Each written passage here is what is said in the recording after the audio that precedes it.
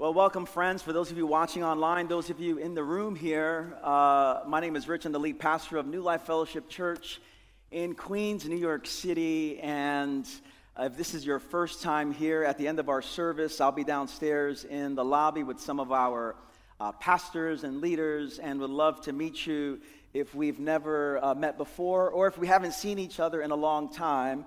I'd love to connect with you. If you're new to our church, you could not have come on a better day, because today is Vision Sunday. Every fall, we take a Sunday to remind ourselves, who are we trying to be as a community? What has God called us to be?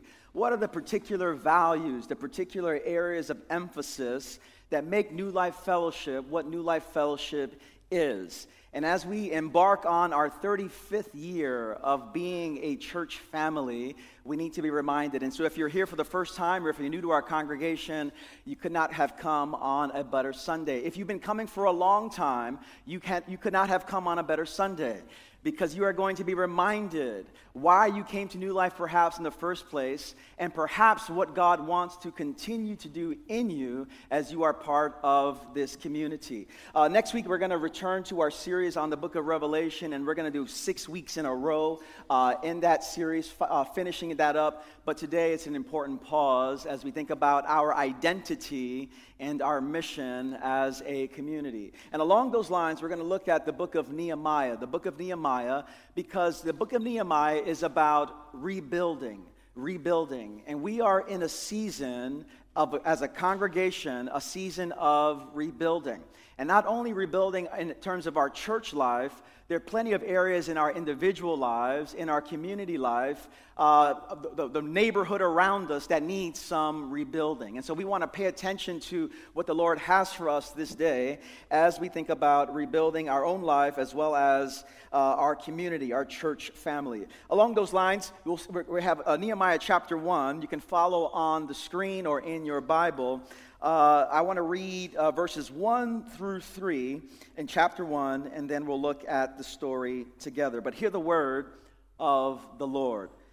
The words of Nehemiah, son of Hakaliah, in the month of Kislev, that is our December, in the 20th year of King Artaxerxes, while I was in the citadel of Susa, Hanani, one of my brothers, came from Judah with some other men, and I questioned them about the Jewish remnant that survived the exile, and also about Jerusalem.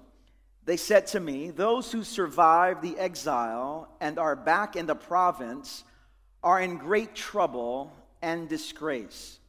The wall of Jerusalem is broken down, and its gates have been burned with fire."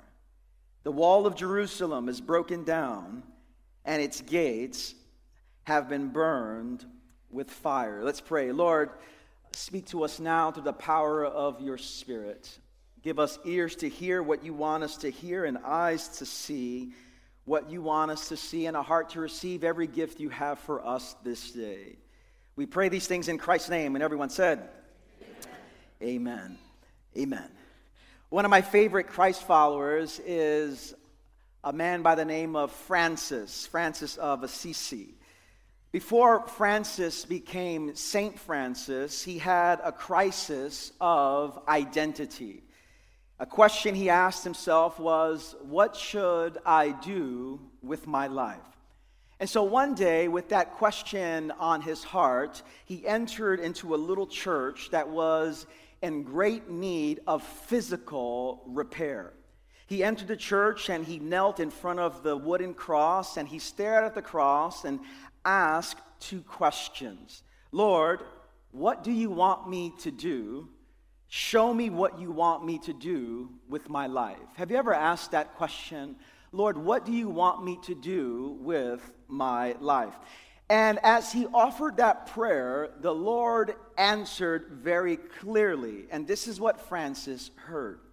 Francis, go and rebuild my church, which, as you see, is falling apart. Go rebuild my church, which, as you see, is falling apart. That's what he heard.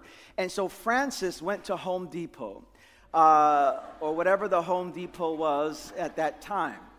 to get some tools, to get some supplies, because he understood those words to mean to rebuild the church structure, to rebuild this area that has fallen into great disrepair. And so Francis did the work of rebuilding the actual structures, rebuilding small little churches. And then it dawned on him one day that when Jesus said to rebuild my church, he was not talking about pews and doors. He was talking about people. He was talking about the community. He was talking about the particular mission of the church, that the church at that time was in great disrepair.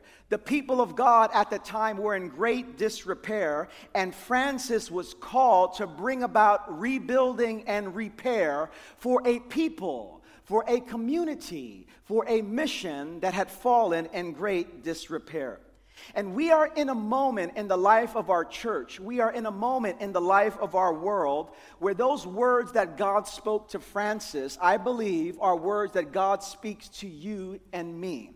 God looks at us and says, I want you to rebuild the disrepair that has been the body of Christ. And if you've been paying attention, the last couple of years have come to the surface lots of damage, lots of disrepair. We've seen moral failures from famous pastors. We've learned of tragic abuse through institutions connected to the church. We've seen the political idolatry where the church has gotten into bed with political figures, with political parties, with particular ideologies that go counter to the way of Jesus and the kingdom of God. And consequently, because of these things, there have been lots of people who have been done with the church. Lots of people who have left the church. A recent statistic showed that 3 out of 10 people now identify as religious nuns. Religious nuns. That's not N-U-N-S, that's N-O-N-E-S. Nuns, meaning I have no religious affiliation with anything.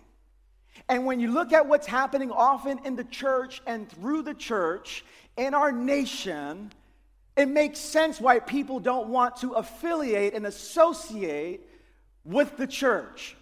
And so before us, there's great disrepair. Before us, there are particular areas that need to be restored, revitalized, resurrected, and renewed. And not just for the church, for our lives as well. The last couple of years has brought about lots of damage in our own lives.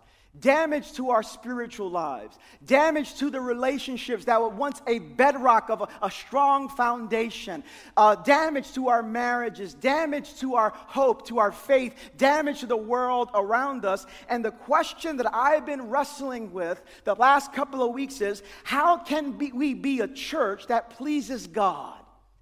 How can we be a church, and what does it mean for us to be a church that works for healing and wholeness and restoration?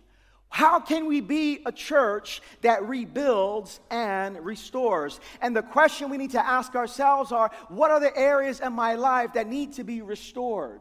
What are the areas in my life that need to be rebuilt? And with these questions, we turn to the book of Nehemiah, who has some lessons for us as it relates to rebuilding things that were lost, rebuilding things that have been significantly damaged.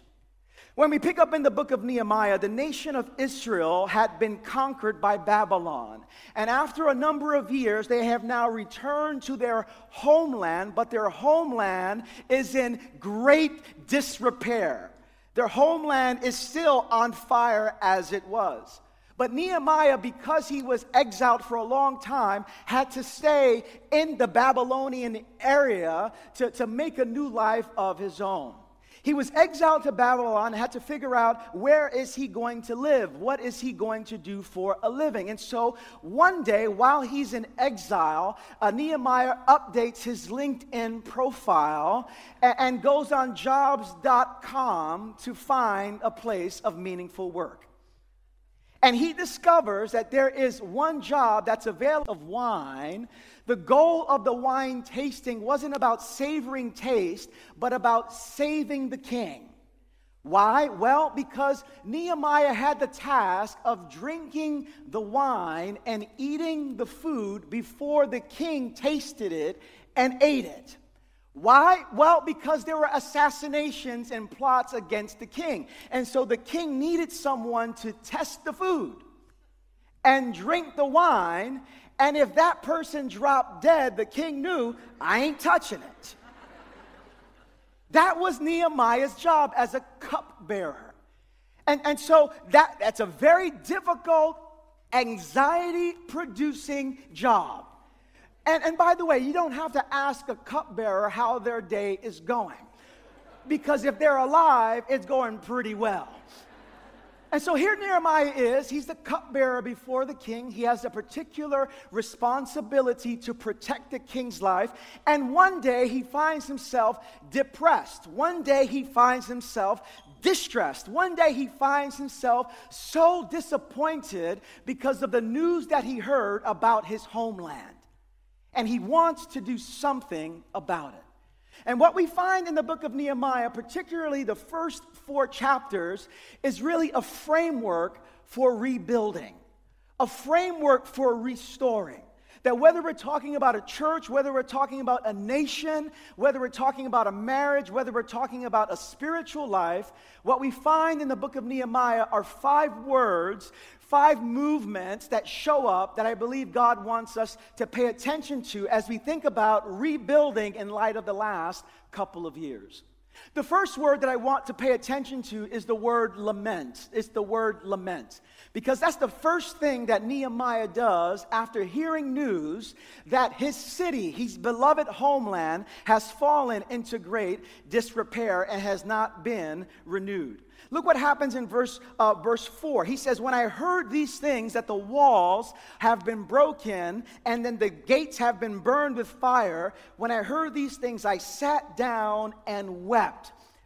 For some days I mourned and fasted and prayed before the God of heaven. Nehemiah learns that his hometown is in shambles. The playground that he used to play at is in shambles. The coffee shop that he used to have wonderful conversations with his friends is in shambles. The places of worship where he went to was in absolute shambles. And his response, an appropriate one, is one of lament. Lament. He allows himself to feel the grief and lifts it up to God for the sake of encountering God in a fresh way to gain a new kind of social imagination to respond to what he's seeing. Lament. And lamenting is one of the words that people of God must be known for. And yet, our lives often are not marked by lament for a number of reasons.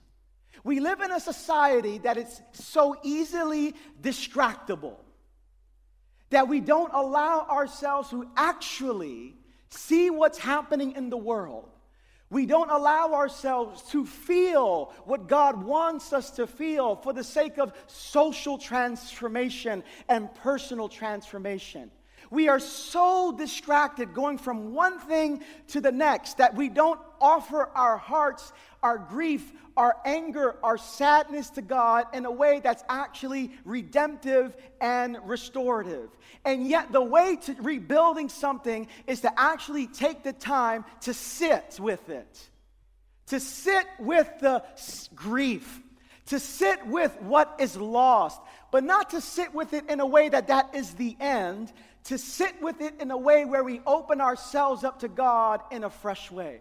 Some of you look at your own life and you think, this is the loss that I've experienced. This is the challenge that I faced. And it's very easy to live the way of numbing ourselves, refusing to actually feel what God wants us to feel for the sake of transformation. This is where addictions come in. This is where our lives get so distracted and overworked because we're trying to soothe ourselves. But Nehemiah laments, and any transformation is going to begin with lament. The word lament leads into a second word that really identifies Nehemiah's life, and it's the word burden. Burden. Nehemiah laments, and that lament leads to a burden. The king says, "Why are you so sad? What is it that you want?"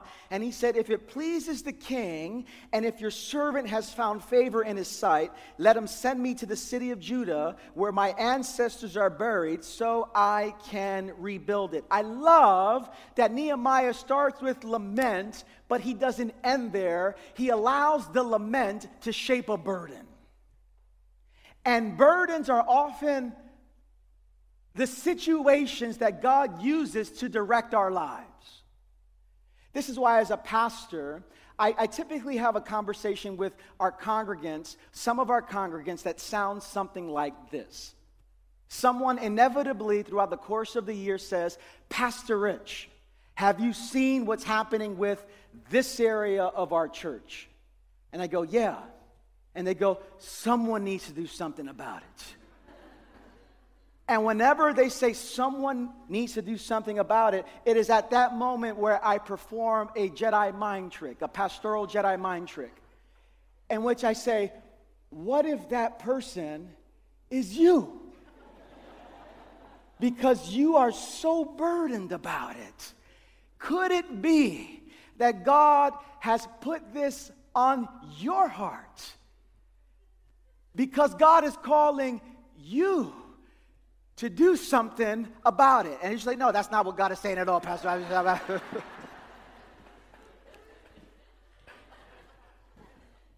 When God puts a burden, grief, anger, frustration, it's those moments where God is perhaps prompting you, trying to guide you in a particular way. Nehemiah is so burdened that he says, "I must do something about it. I cannot stand by idly anymore." It reminds me, growing up, I used to watch Popeye. Anyone watch Popeye? For those young folk, YouTube it. Phenomenal. And Popeye had two wonderful sayings. I am's what I am's. And that's all I can stand, and I can't stand no more, right? And then at that point, he starts busting people up, and wonderful. But I love that. Have you ever gone to a point where you said, "This is all I can stand, and I can't stand no more"? Nehemiah has gotten to the point where he says, "I'm going to do something about it." Now, we are often very tempted to lament something and never take the next step to actually do something about it. There's a guy named Christian Smith. He said that American Christians for the last 100 years have found it easy to condemn culture, to critique culture, to copy culture, or to consume culture, as opposed to us creating a new kind of culture where the things that God wants addressed are actually addressed. It's easy to condemn the world. It's easy to critique the world. It's easy to copy and to consume what the world offers.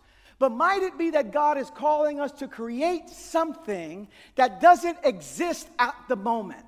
To create something that is at the very center of God's heart. And Nehemiah responds with a burden. And he recognizes at that moment that this burden cannot just be me. This burden requires, thirdly, a community. A community. That's the third word that I want us to focus on. That anything that's worth doing requires a community that's going to come together. And as we think about the project of rebuilding faith for those who it's been lost, rebuilding credibility, rebuilding integrity, rebuilding an appropriate way of being the church for the sake of the world, it requires community. I love in Nehemiah chapter 3, there is a number of verses where if you're not careful, you'll read it and fall asleep very quickly. Because all it is are names of people. Name after name after name. Don't you love that part of the Bible? Name after name after name after name. But in this case here, it shows what these names have actually done. Eliashib, the high priest, and his fellow priests went to work and rebuilt the sheep gate. The fish gate was rebuilt by the sons of Hassanah. The Jeshanah gate was repaired by Joiada, the son of Paseah, and Meshullam, son of Besodiah. The valley gate was repaired by Hanan and the residents of Zanoah. The fountain gate was repaired by Shallun, son of Kohose. Over and over, name after name after name after name. And I read it over and over and over again this week. And I found spiritual enrichment by reading these names. Why? Because it reminded me that any kind of rebuilding project requires the entire people of God to do it together. And I believe that if God has sent you to this church, if God has brought you to this church, it's not simply to be a spectator. If God brought you to this church, it's not simply to be a consumer of religious goodies. If God brought you to this church, it's because the Holy Spirit has deposited gifts of the Spirit inside of you. Experiences and a history, a way that God wants you to live that builds up the body of Christ, that strengthens one another, that reaches the lost. And if we're going to accomplish anything, especially in the past 2.5 years, we must do it together. Amen. This is the job for the people of God. And as you look around our church, there are areas in our church that are in disrepair. There are areas in our church that need some fixing up, that need some restoration. The past couple of years have been very difficult for young people in our church and outside of our church.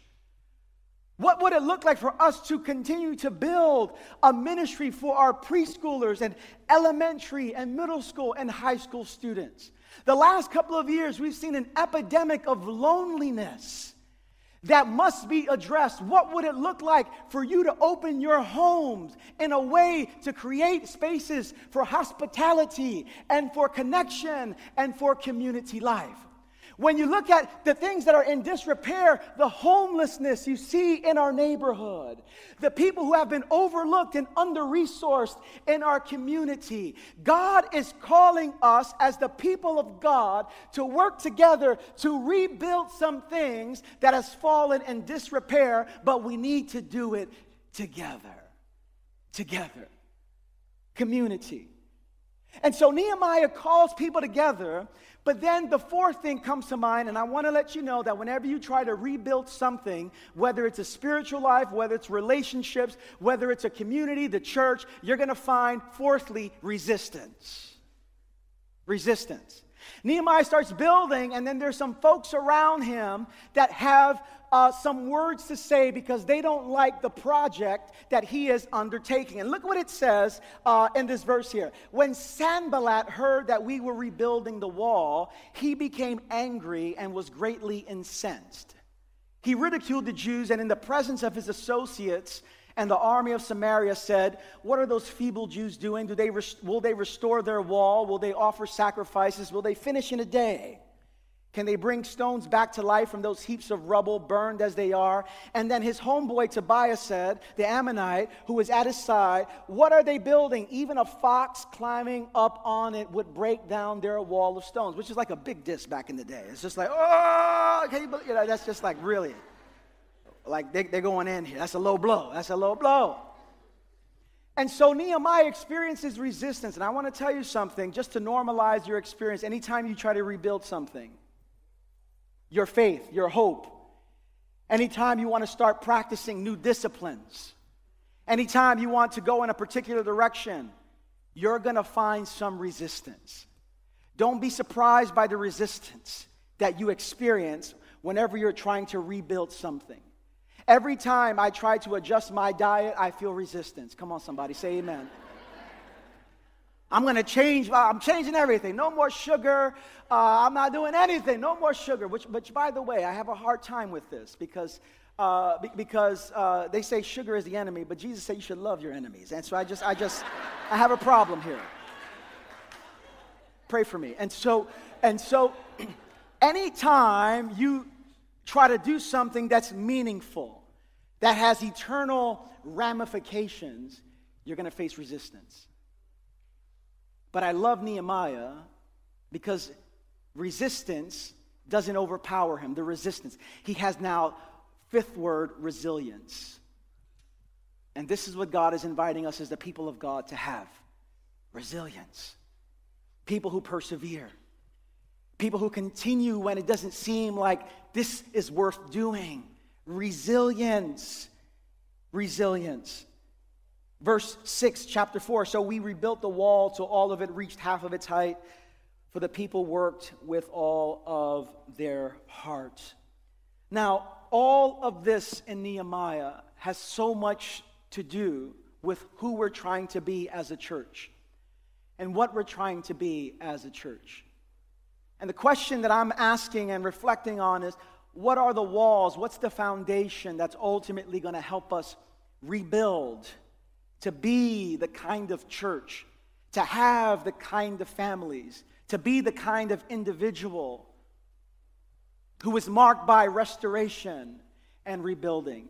And to that end, for the next 8 minutes or so, I just want to highlight the particular areas of focus that'll lead us to rebuilding, that'll lead you to rebuilding. We call them our 5 M's, our 5 particular values that make New Life Fellowship what New Life Fellowship is. It's the particular set of commitments, a particular set of practices, a particular set of values that have made us who we are for a number of years. And I want to share these with you in hopes that these values, these commitments will become your values. That you would say, this is not just the values of my church, these are my values. And this is how restoration is going to take place. And there are 5 very simple statements that I believe serve as the foundation of any rebuilding project. 5 statements. And I want to give it to you in summary form. What kind of church do we want to be that works for restoration and rebuilding? The first word really is that we're called to be a monastic community. We're a monastic church. And what does that mean? Here's the translation. It's a recognition that you were made for communion with God. You were made for communion with God. There is a God who loves you with an everlasting love, and a God who invites you into relational communion with this God, which is to say that we have the ongoing task of resisting transactionalism with the spiritual life. What is transactionalism? Very simply this. My relationship with God is based on me doing certain things and God responding to what I want God to do. And so prayer is often so transactional. I say particular words with a particular level of intensity. Tears always help. And using all kinds of fancy language, I put in the deposit, and now God does what I want God to do. But that's seeing God as a cosmic vending machine. I put it in, and something comes out. That is such a low bar of spirituality, because you were made for communion. There is a God who loves you with an everlasting love, a God who's closer to you than you are to yourself. It is in God we live and move and have our being. And we were made for communion with this God. And so our congregation is built around this monastic value. And this is what it means. It means that we want to hold on to these commitments. Go to that next slide for me. That we orient our lives around prayer by seeking communion with God in silence. That we seek to live under the authority of Holy Scripture, listening to God's word to us in our communal and personal lives. What does monastic mean? It means that we understand rootedness, that we are called to have an intentional commitment to connect with and serve a local community, and that is indispensable for a healthy spirituality. That we seek to honor Sabbath as a gift from God and as a call to create conditions where everyone can find rest. This is the kind of life that's going to build a strong foundation, one that's rooted in this monastic value where we have communion with God. But our church is not just marked by a monastic value. Our church is often marked by a multiracial value. And if I could basically explain it this way, it's this. Your love for neighbor, especially the neighbor who is very different from you, is proof of your love for God. How do you know you love God? Well, the typical answers are because I pray, because I go to church. How do you know you love God? Because I read the Bible. How do you know you love God? Because I put money into the offering. All those things are wonderful, but the primary proof that you love God is that you have love for people, especially those who are different from you. I feel the Holy Spirit now. If that is the measure of our love, then the question that we need to ask ourselves are, do I actually love God? And at New Life Fellowship Church, the invitation for us is to live in such a way that we love our neighbor, especially the neighbor who looks different than I do and votes different than I do. And it's just absolutely very different from. That is the task, which is to say this. Our task as a church, the goal of our church, with 75 nations represented in our community, the goal of our church is not diversity. That's way too low a bar. The goal of our church is love. Love. Why? Because there are plenty of places that are diverse and have nothing to do with God. This morning, I was on the E train. Very diverse. We are called to be more than just a sanctified subway car. The Mets game. Well, God's there, but wrong illustration there. The mall. Lots of diversity there. We are called to be more than just diverse. We are called to be a people who know how to love. What does this mean? It means we bridge racial, cultural, economic, and gender barriers. It means that through the gospel, we push back against racism in all of its individual, interpersonal, and institutional forms. It means that we celebrate the gifts and the riches of our vast cultural diversity. It means that we embrace the call to be lifelong learners of people from different backgrounds. I've been here now, I'm starting my 15th year at New Life. 15 years. And I'm still here, amen. I am still learning so much about the people in our community. The beauty, the idiosyncrasies, the things that make us who we are.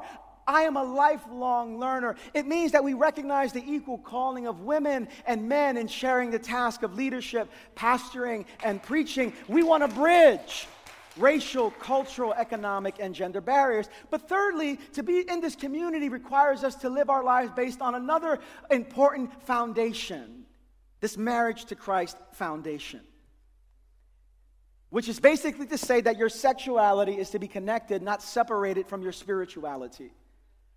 And in the coming year, we're going to spend a lot of time in Scripture, discerning, in theology, trying to wrestle with one another. What does it mean to incorporate our body with our spirituality? How do we discern our sexuality and our spirituality? Which is why I say at New Life, we should have a sign in the front of our building that says, "Enter at your own risk," because we're going to invite you to go places that you typically might not want to go.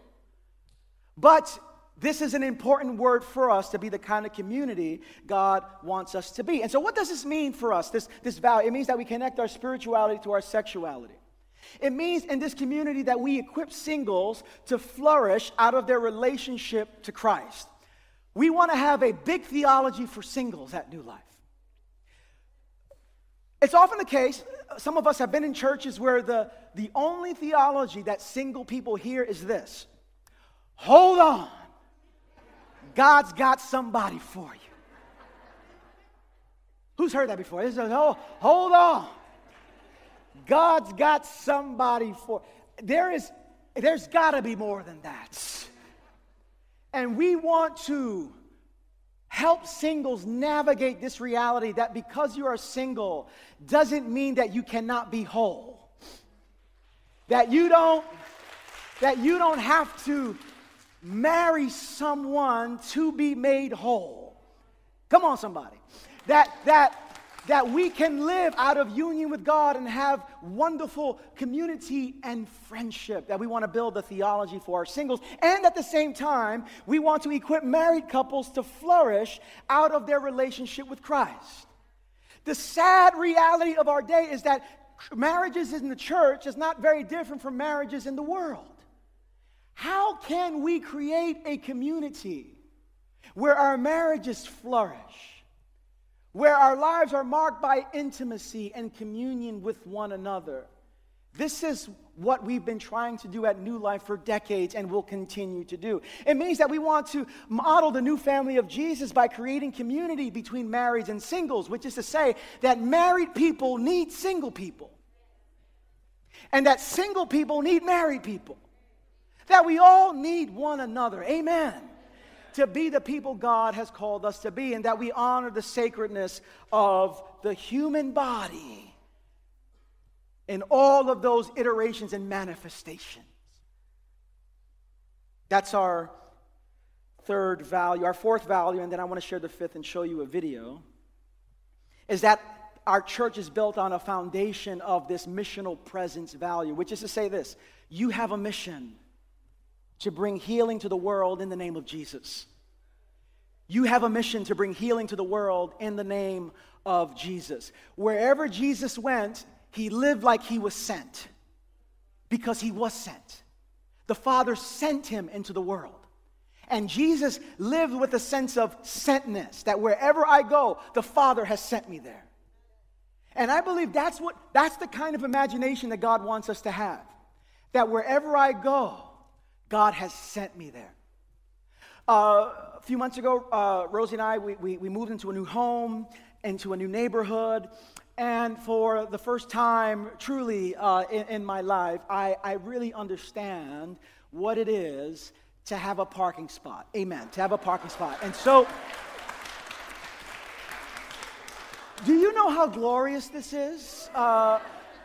I mean, and many of you have heard me preach for 15 years, for many years, and all the pain and stories and illustrations of circling, and my daughter's interceding for us, and all the rest, and now this is no more illustrations like that. I'm sorry, we're done.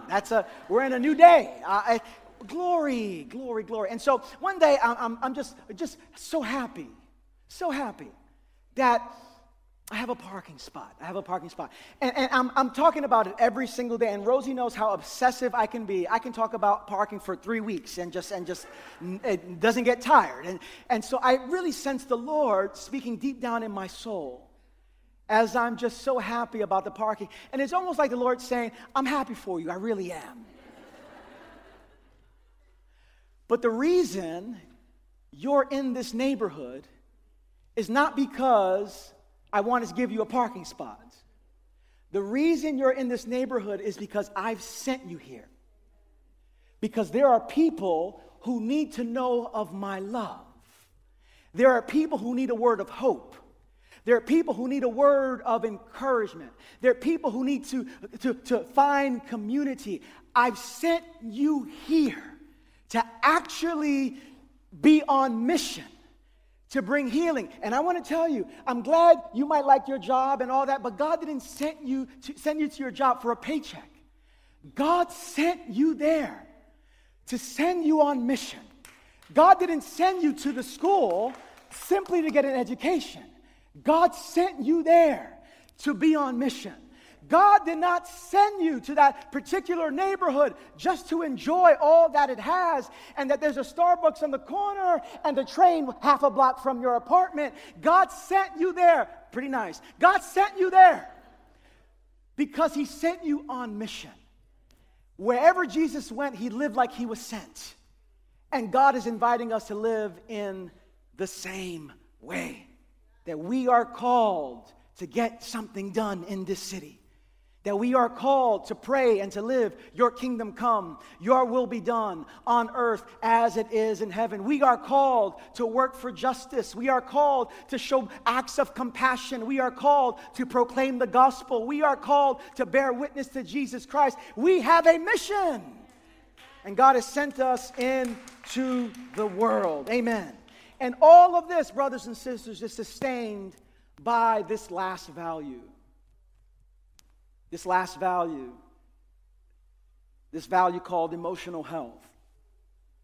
And by emotional health, that means that Jesus wants to transform every aspect of our lives, especially our inner lives. There's a guy, maybe you've heard of him, his name is Pete Scazzero, a guy named Pete Scazzero, and some of you have heard of him. For those of you who are really new, he's the guy who actually started our church in 1987. And Pastor Pete had a phrase that has reverberated around the world. And the phrase goes simply like this: emotional health or emotional maturity and spiritual maturity are inseparable. That is, it's impossible to be spiritually mature while remaining emotionally immature. Which is to say, you can memorize all of the Bible, but if you don't know how to navigate your fear, your anxiety, your grief, no matter how much Bible you have in your head, it's not an indication of your spiritual maturity, but immaturity. You can go to church, multiple services. You can go to multiple churches and be there and volunteer. But if you don't know how to navigate conflict and negotiate our differences, it's not an indication of our spiritual maturity, but our spiritual immaturity. And so when we talk about emotional health, this is the kind of community that we want to work for. And go to that next slide for me. We want to affirm that emotional health and spiritual health are inseparable. As a community, we want to equip others to understand the role that our family of origin plays in our personal and relational development. At New Life, we say, yes, Jesus lives in your heart, but Grandpa lives in your bones. There's some things that are in us that have deep rooted in us from our family of origin that God wants us to pay attention to. That we want to train our community to love well. That we want to disciple others to embrace brokenness and weakness as necessary for our spiritual growth. And I just need to say something about that last part, about brokenness and weakness. What makes our church, is that it is filled with broken, weak people. And I just need to say, if you're perfect, you're going to mess up our church. You're going to mess up our church. Our church exists for the broken. Our church exists for the weak. Our church exists for sinners. Our church exists for people who are in need of grace. And if you're not broken, and if you're not weak, and if you're not a sinner, you're going to mess up our church. And as a matter of fact, you won't last here long. Because this church is for broken people, weak people, wounded people, sinners in need of the grace of God. Amen. Amen. Amen. And the journey of emotional health is one of looking within for the sake of transformation.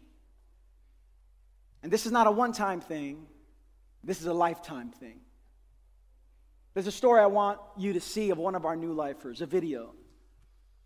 A new lifer that many of you know, Andres Valenzuela, who leads our School of Formation. And Andres in this video talks about the ways that he's had to go deeper and deeper into his own emotional life. That looking within once is just not sufficient. That we need a lifetime of interior examination for the sake of wholeness. And I want you to check out this video because I think it speaks to all of us as we are on our journeys trying to follow Christ faithfully in this world. Check out this video. I started taking stock of my life. What have I done? What have I accomplished? Where was my life at?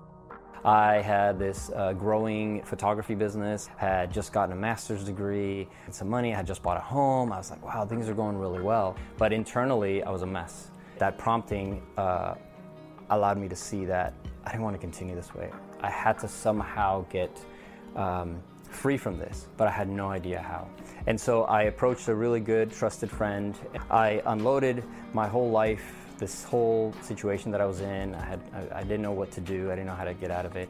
And my friend gave me this CD about emotional health. As I listened to that CD, it felt like that pastor was talking straight at me. And that began this journey of understanding my interior life and bringing Jesus into that. So that was the beginning of my awareness of emotional health. There was about 12 years where I felt like I made significant progress in this area. During that time is when I was connected to New Life, and a lot of the practices, a lot of the sermons, the workshops that were happening at New Life were significantly speaking to me. It was going well, and then a significant thing happened to me where 3 years ago I lost my job. It was a sudden loss, and it was something that I wasn't expecting. It launched me into an existential crisis, as I call it, because I didn't know what to do. It took me a while to really feel the emotion of what had happened. I felt the Lord's grace carry me through that period, but it wasn't long before I was left in some ways alone, and girls went to school, my wife went to work, and now I'm here with no job and trying to figure out what's next for my life. This moment of crisis of losing my job and not knowing what to do really forced me to look inwardly. I had to feel some of these emotions. I felt angry. I felt sad. I didn't have any hope for my future. I didn't know what to do. What is my life now? I recognized that I had to start practicing some of these disciplines and these practices that I had been exposed to. And that began this process of me spending time alone with God. And now I run pretty much daily. I've mixed that with my time alone with God in silence and contemplative prayer. Some of these monastic rhythms are really, really helpful for me. And in those spaces is where I felt the Lord was leading me to explore deeper, to go deeper in my life. And I started looking at my family of origin. Why am I responding this way? Why am I dealing with some of these things that I thought I had already taken care of, that I thought I understood? And my story, as in other stories, I imagine that there's multiple crisis moments. And I have found that each of those moments is an opportunity to go a little deeper. And so it's not easy, and yet it is rewarding. And the reward for me is freedom. It's freedom to choose. It's freedom to live out a life where I can love others, where I know I'm loved, I know I'm taken care of, and I can extend what I've received to others, to my wife, to my girls, to my neighbor, to my parents, to my family.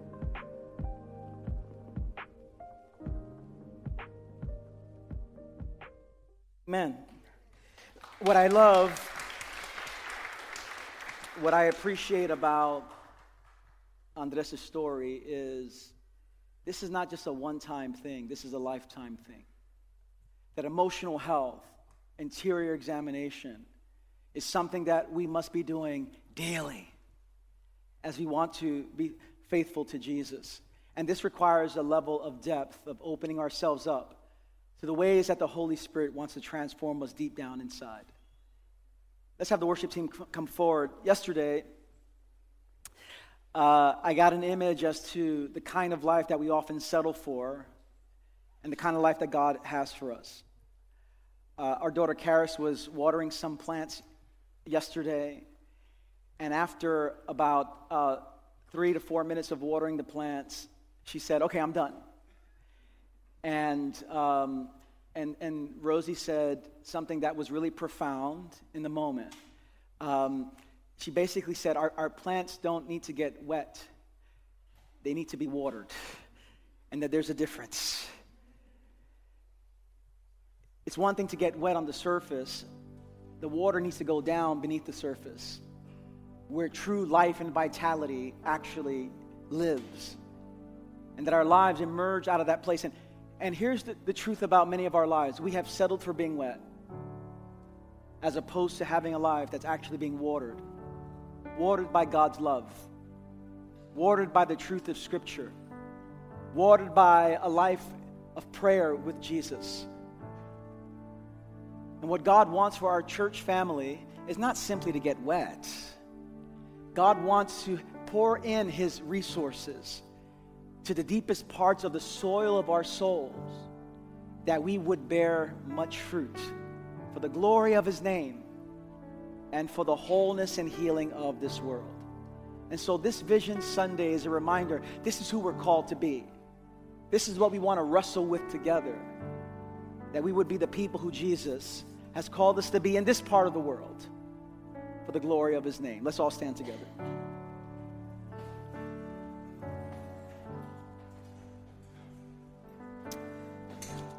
I imagine in a room this size, those of you watching online, there's certain areas in your life that are in disrepair. And you need the God of restoration to touch. There's some things that are broken that you need God to rebuild. There's some things that seem hopeless that you need faith and hope to hold on to. There's a God who's with us. And so one of our responses as the people of God is to sing. To sing. Because when we sing, we proclaim truth. When we sing, we lift our voices and enter communion with God and invite God to enter into those spaces where we need God to do something significant, transformative, restorative. And so let's sing together as the people of God, crying out to the God who's with us, the God who can rebuild, restore, and resurrect our lives. Lord Jesus, we sing to you now these words of praise, for you are with us, and you long to restore and renew us. We sing to you now. It's in Jesus' name we pray. And everyone said,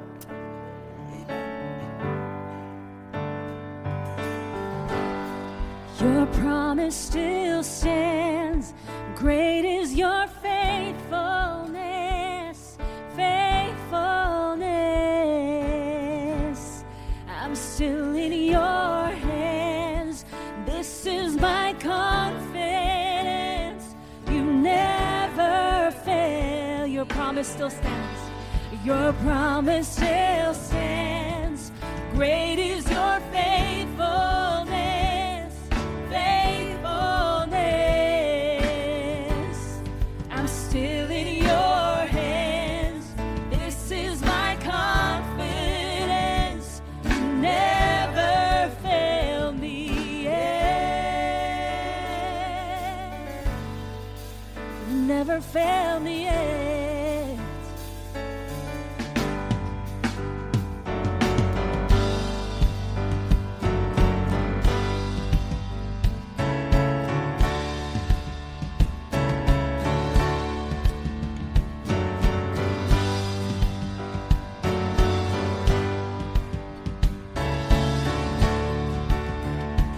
I've seen you move. I see you move. You move the mountains, and I believe I see you do it again. You made a way when there was no way, and I believe I see you do it again. I see you move. You move the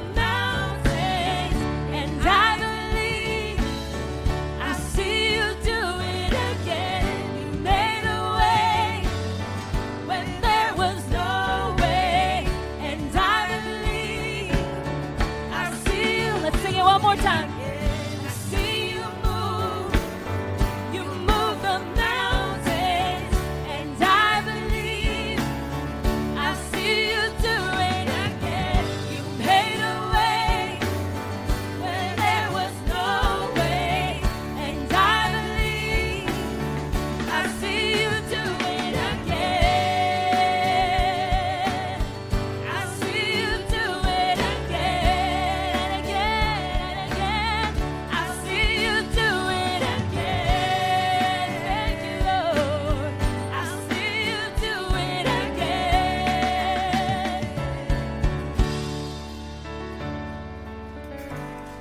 Your promise still stands. Great is your faithfulness, faithfulness. I'm still in your hands. This is my confidence. You never fail me yet.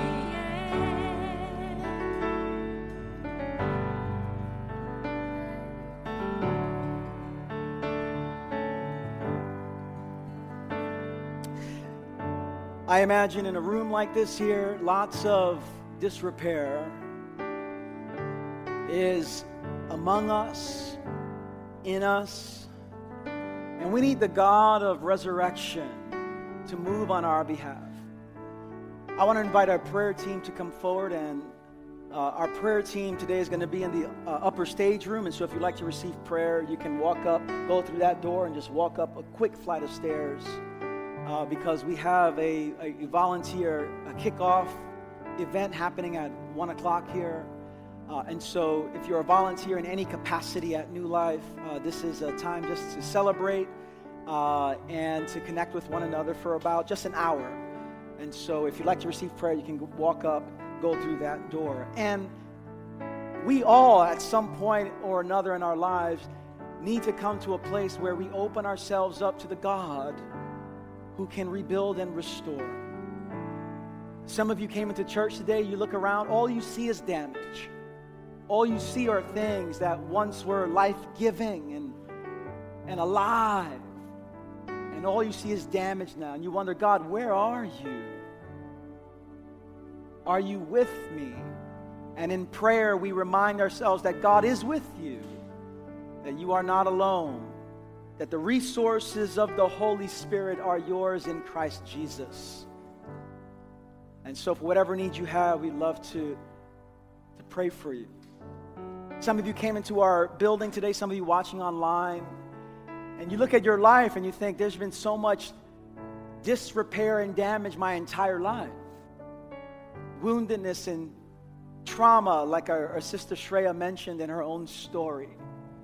And maybe you've never taken a moment to invite Jesus into your own woundedness, your own brokenness, your own weakness. And we want to help you take a next step of faith. Jesus Christ loves you with an everlasting love. And we want to just help you just to take one simple step. And it can happen in one or two ways. You can very simply text the phrase, yes to Jesus, to that number on the screen, 718-424-0122. And one of our pastors would love to have a conversation with you to help you take your next step as it relates to your... I'm not ready to become a Christian yet. No, but maybe we can help you take the next step as you're discerning what it might look like to follow Jesus. You can also talk to one of our prayer team members right in the upper stage room. We'd love to serve you in any way that we can. As we close, let me invite you to open your hands towards heaven to receive a blessing. We don't have any sermon discussion time this Sunday for those of you watching online, but I just want to offer a word of blessing. If you're new to our church, we close every gathering in this posture of receiving. And we end with blessing. Why? Well, because the world is filled with so much cursing, so much vitriol, so much hostility. And it's very easy to live in the world where we're receiving all that, and that's what we offer to others. But we want to be a people that are marked by receiving blessing and offering blessing to the world around us. And so with your hands and your hearts in a posture of receiving, brothers and sisters, sons and daughters of the living God, may the Lord bless you and keep you. Make his face to shine upon you and fill you with peace. And may you walk out of this building and out of this online gathering in the power of the Holy Spirit, placing your trust in the one who knows how to rebuild, who knows how to revive, who knows how to resurrect. And may you offer words of blessing and a life of blessing to those around you. I bless you all in the strong, in the beautiful, in the resurrected name of our Lord Jesus Christ. And everyone said, amen. Grace and peace to you all.